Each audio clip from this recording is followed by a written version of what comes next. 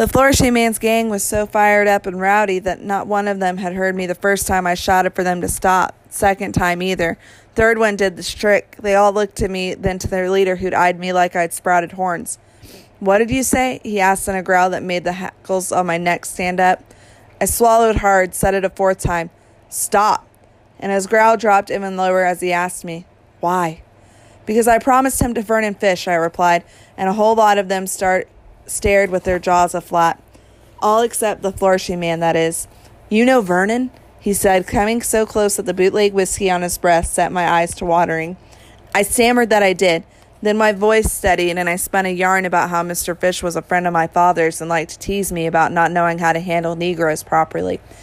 I said how I'd argued back earlier that day that yes, I did, and that I'd go out and hunt one down myself to prove it.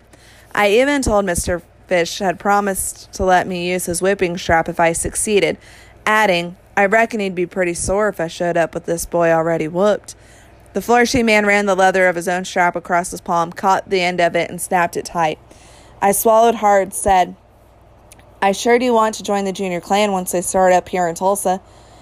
And he snapped the strap again, saying, "So you've never schooled a shudder passed through Joseph's body. "No, sir," I said. But Mr. Fish told me all about how he handled that chicken thief up Benita Way and how Mabel shot an old man's eyes out. I stopped then, for something had eased in the Flourishing Man's countenance. He even chuckled, saying, "I doubt Vernon Fish ever will love a girl so true as he does that colt of his," which set a few of them around Joseph to tittering. Then he yanked Joseph's head up by the chin and said, "What do you think, boy? Should I leave your hide to Vernon?" Joseph said nothing. "You answer him, boy," one of the ununiformed men shouted. Another hauled back and kicked Joseph in the stomach so hard that air rushed out of his mouth, but Joseph kept his eyes down and did not move. "I sure would appreciate it if you let me handle this boy myself," I said, stepping closer to the Flourishing Man. "I've been struggling lately, bucking rules and acting all kinds of awful. If you were to let me deliver him like I promised, it might prove to my pop and Mr. Fish that I'm on track for real, and, well, I'd just be awful grateful, sir." The Flourishing Man looked from Joseph to me, said, "Who's your pop?" "Stanley Tillman," I replied, and he tipped his head sideways and looked surprised, saying, "The same Stanley Tillman who sold me my Victrola last year?" "That's him," I replied. "The one Vernon's been trying to bring into the clan for months, even though he's married to an Osage squaw?" I told him yes, then I felt the thin ice under my feet starting to crack as the Flourishing Man came at me. And just when our chests were near close enough to touch, he laughed and slugged my arm so hard my teeth clattered. "Why didn't you say so, half-breed?" he boomed. "Your pop saw the light and joined up tonight. He's one of us now." Pop had filled out his application, paid his fee, and joined the clan right there on the courthouse steps in front of God and Vernon Fish and the Flourishing Man, whose real name, I learned, was Reggie Gould. Reggie told me the whole tale with relish, saying how Pop's views on Negroes being harmless had changed soon as he saw the first armed carload of them drive up to the courthouse, and how Pop said that if they were willing to confront the sheriff with guns, they surely wouldn't hesitate in doing the same with him at his shop, which sounded close enough to Pop's sort of reasoning for me to believe it was true. But bad as it hurt to hear him tell all about Pop's change of heart, some good came out of the exchange.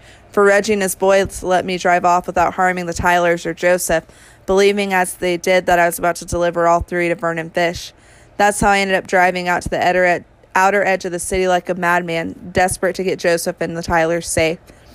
Turned out I'd have no choice but to stop again when a second body turned up in the street with a fist-sized hole blown out of its chest.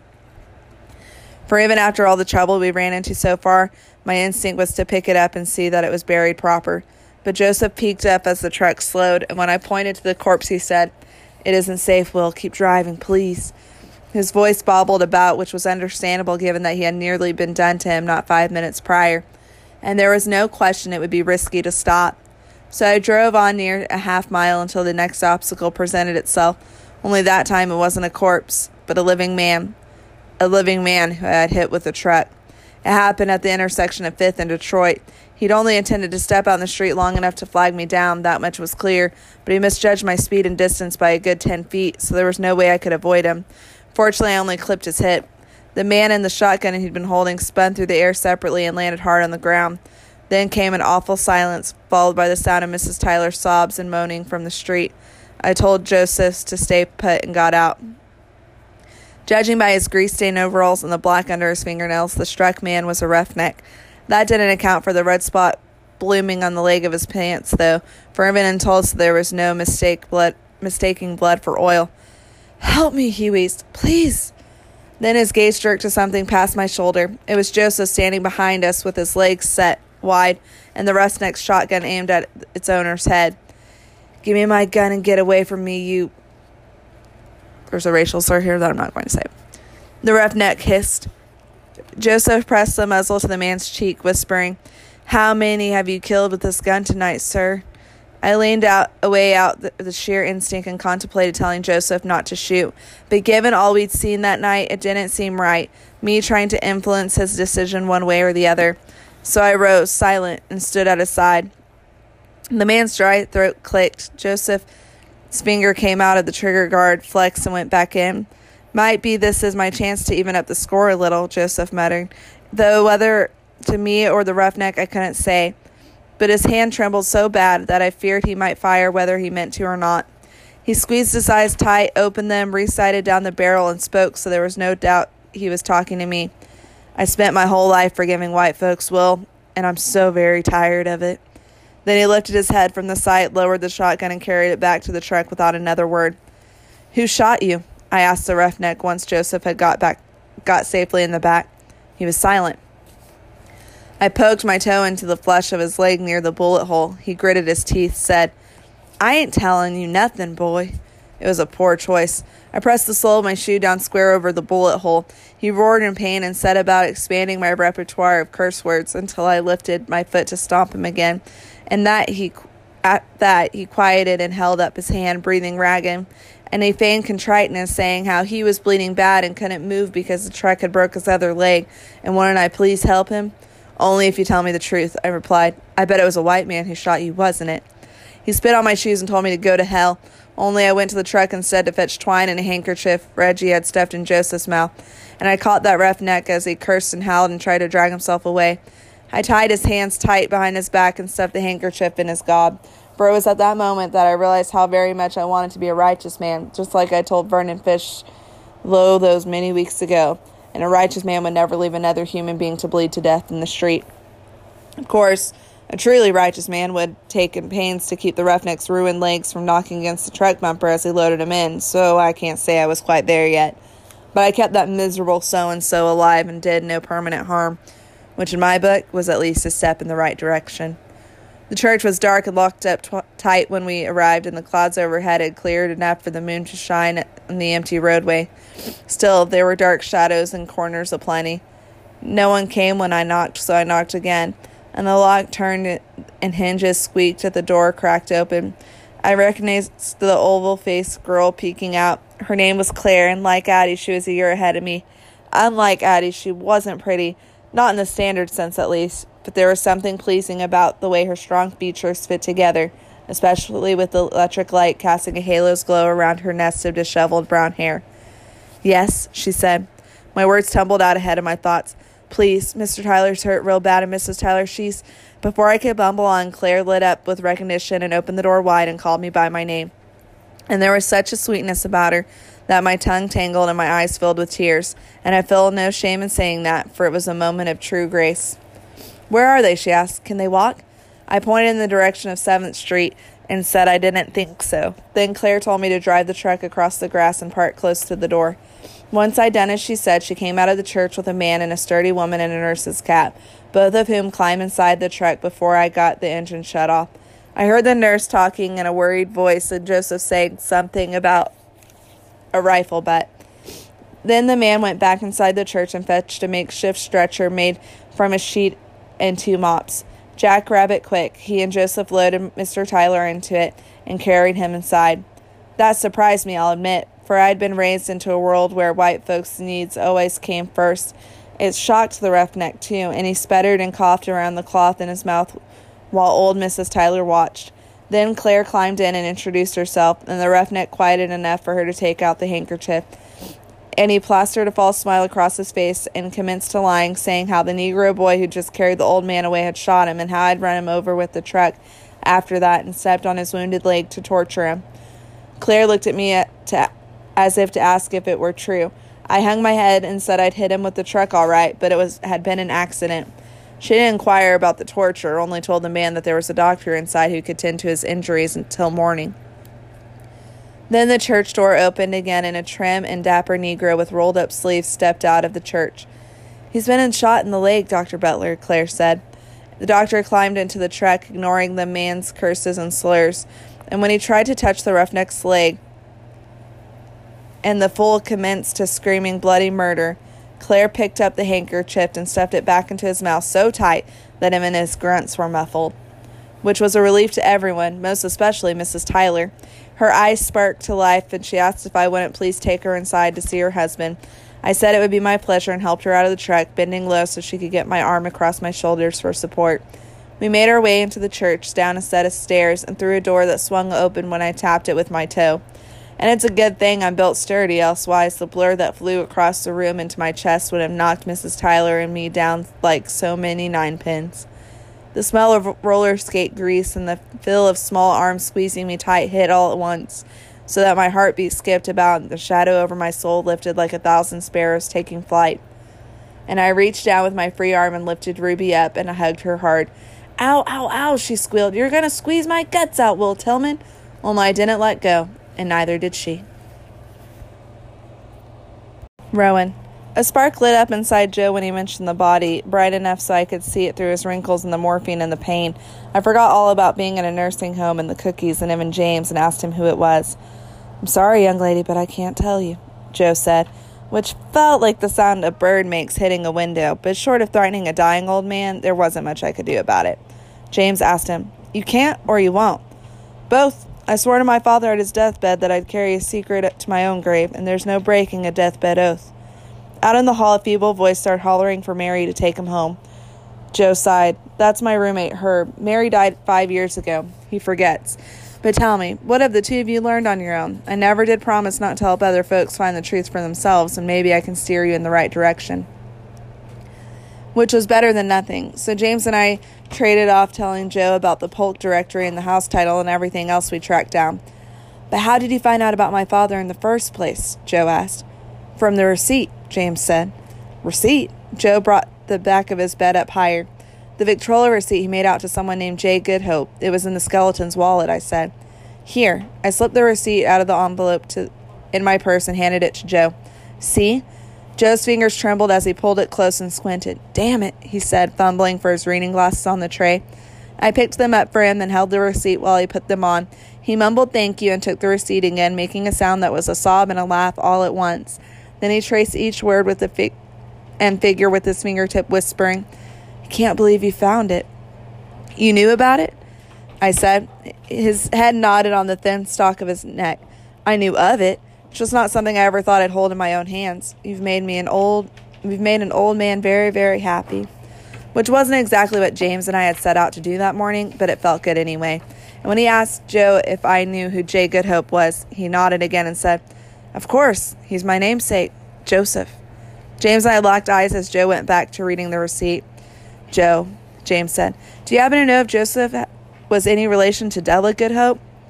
Joe was still running his fingertips over the paper like he couldn't believe it was there. "She was his mother," he said, "and Ruby was his sister." James took out his phone and held up the picture of William Tillman for Joe to see. "And this is your father, William?" "Yes, though he went by Daniel after he moved to Kansas City. I've seen this portrait before on the bookshelf at my grandmother's house." "Wherever did you find it?" "In Central High School's 1921 yearbook," I said. "He was a junior then, but why did he change his name?" Joe smiled. "Dad dropped out of school and moved to KC after the riot in 21. He wanted a fresh start, and I suppose changing his name was part of that. He did well for himself, too. Sold Victrolas and wax-cylinder dictation machines and radios and hi-fis. Say, you don't happen to have Joseph's picture, do you?" "From the yearbook?" James asked. "You mean he was still in school, too?" Joe took a breath to speak, then stopped like he was afraid he was giving too much away. But before long, he got this what-the-hell kind of look and said, "That's right, only he didn't go to Central. Joseph was a senior at Booker T that year." Now we were getting somewhere. "If you were named after him, they must have known each other pretty well," I said. "They did." Joe folded the receipt back up. "Rowan, would you be so kind as to bring me the photograph and the gilt frame over on the windowsill?" I picked up the picture he motioned to and saw a younger version of Joe standing next to a wrinkly black woman in sweatpants and a Naughty by Nature t-shirt with the OPP album cover on it. "That's Ruby and me back in 2001, Joe said. June 1st, to be exact. I tried to show the picture to James, but he was looking for something on his phone. "Are she in that shirt for real?" I asked. "Every inch of them," Joe laughed. "Ruby lived out loud like no one else I've ever known." James was still mumbling to himself. "Let me just... Here!" He shoved the phone in front of me. The image was of a yellowed page with 3 photographs in heart-shaped frames. The top and bottom pictures were of girls. In the middle was a serious-looking young black man with chubby cheeks and something written beside him that I had to enlarge the picture to see. "A better soul you'll never meet, no matter where you roam. His mind is sharp, his manner sweet, his heart true to his home. Joseph Goodhope." "Have you found him?" Joe looked so eager that James handed him the phone and let the picture speak for itself. "There he is," Joe said softly, "just like Ruby and Dad described him." "You mean you've never seen him before?" I asked. Joe shook his head slowly. "No, Joseph died young, but Ruby lived a good long life. She was 90 years old in that picture, though you'd never have known it to meet her. She worked as a nurse until they made her retire at 75. After that, she kept busy with volunteer work. She died in her sleep just a few weeks after her 97th birthday, only a month after she bought me my last pie." The skin on my forearms prickled. Pie at the Nut and Honey Cafe. Tilda's peach pie at Arvin's funeral. "Joe, did you say pie?" I asked. His smile was wistful. "Indeed I did. Ruby made one for us every year on the 1st of June. In the beginning, she'd take a Midland Valley train up here to Pawhuska and leave them on Granny Catherine's doorstep. But after Granny died, she brought them to me." Joe lowered the picture, closed his eyes, and sighed. "Best peach pie in the whole wide world." Mom was in shorts and a tank top, sitting cross-legged on the back porch swing when I got home. Beaded drops of condensation dotted the untouched glass of iced tea beside her. When I came through the gate, she pointed toward the open back doorhouse. "Geneva's here," she said, which wasn't exactly news since I'd already seen the van. Hammering started up. Mom ignored it. I sat beside her and asked what was going on, and Mom told me how Geneva had called her at work asking to be let in the back house to check on something she'd overlooked. Mom had called me, but I turned my phone off after deleting the voicemails about Arvin that morning, so she'd come to let Geneva in herself. "Now," Mom said when she was done explaining, "tell me what you've been doing all day." There was no point in lying. I told her about Pawhuska. "You were supposed to be resting," she said, "but I'd probably done the same thing if I were you." A man in white painter's overalls came out of the back house. He laid a floor plank on the grass, saw Mom and me, and gave us an awkward hello before he went back inside. The hammering started up again. Board by board, he carried out the subfloor, lining each piece up carefully. Mom's legs stayed tucked underneath her. I slipped off my sandal and pushed us back and forth in the swing. "They're tearing things apart," I said. "Eat your heart out, Captain Obvious." Mom dipped her finger in the pool of water gathering at the base of her glass. "It seems that way." We kept swinging. The man kept bringing out planks, and Mom kept not talking. It was so weird that I ended up asking her if I could visit Arvin's Aunt Tilda the next day just to kill the silence. "You haven't asked my permission for things like that in a long time," Mom said. "Why start now?" "I don't know," I said. "Maybe it's not so much that I'm asking as much that I wanted to tell you." There was only one rectangle left to go before the floor was completely reassembled on the grass. Mom pinched the middle of her shirt and pulled it away from her belly. We were both sweating like crazy. "I like that," she said. "It's nice. But there's something else I want to ask you. You don't have to answer right now. In fact, you should think about it as long as you'd like. At least overnight." There was nothing to do except say that I would. "Good," Mom said. "What I want to know is you're sure that Jerry Randall used a racial slur and pushed Arvin out of anger instead of self-defense. Would you be willing to go and speak to the district attorney with me? Maybe even testify at what you saw and heard in court?" The hammering stopped. The swing stopped. Geneva carried out the last board herself and waved Mom and me over, saying, "I'm glad you're here, Rowan." "Think about it," Mom said. Then she got up and Geneva told us not to come down off the porch. "You'll have a better view from there," she said, climbing the steps to stand next to us. She leaned over the rail. The man, who Geneva never did introduce, must have been her gallbladderless assistant, stood off to one side. "Sure enough, see that?" Geneva pointed toward a dark stain that covered the board farthest away from us on the left and parts of the one around it. "That's where our skeletonized friend bled out. It's a typical spread pattern for distinction due to head trauma. But look." She pointed to a separate stain midway on the opposite side of the reconstructed floor. "That one's from a different victim, someone who received significant injury, bled out, then dragged himself a ways." They never made it all the way across the room, though. See how their blood trail stops 2 feet short of the other one and spreads again? Mom was quiet at my side. What does it mean? I asked. Geneva rubbed her palms against her cutoffs and shrugged. It means I should have checked under the floor sooner, but it also means we know more than we did before, and in my book, that makes it a good day.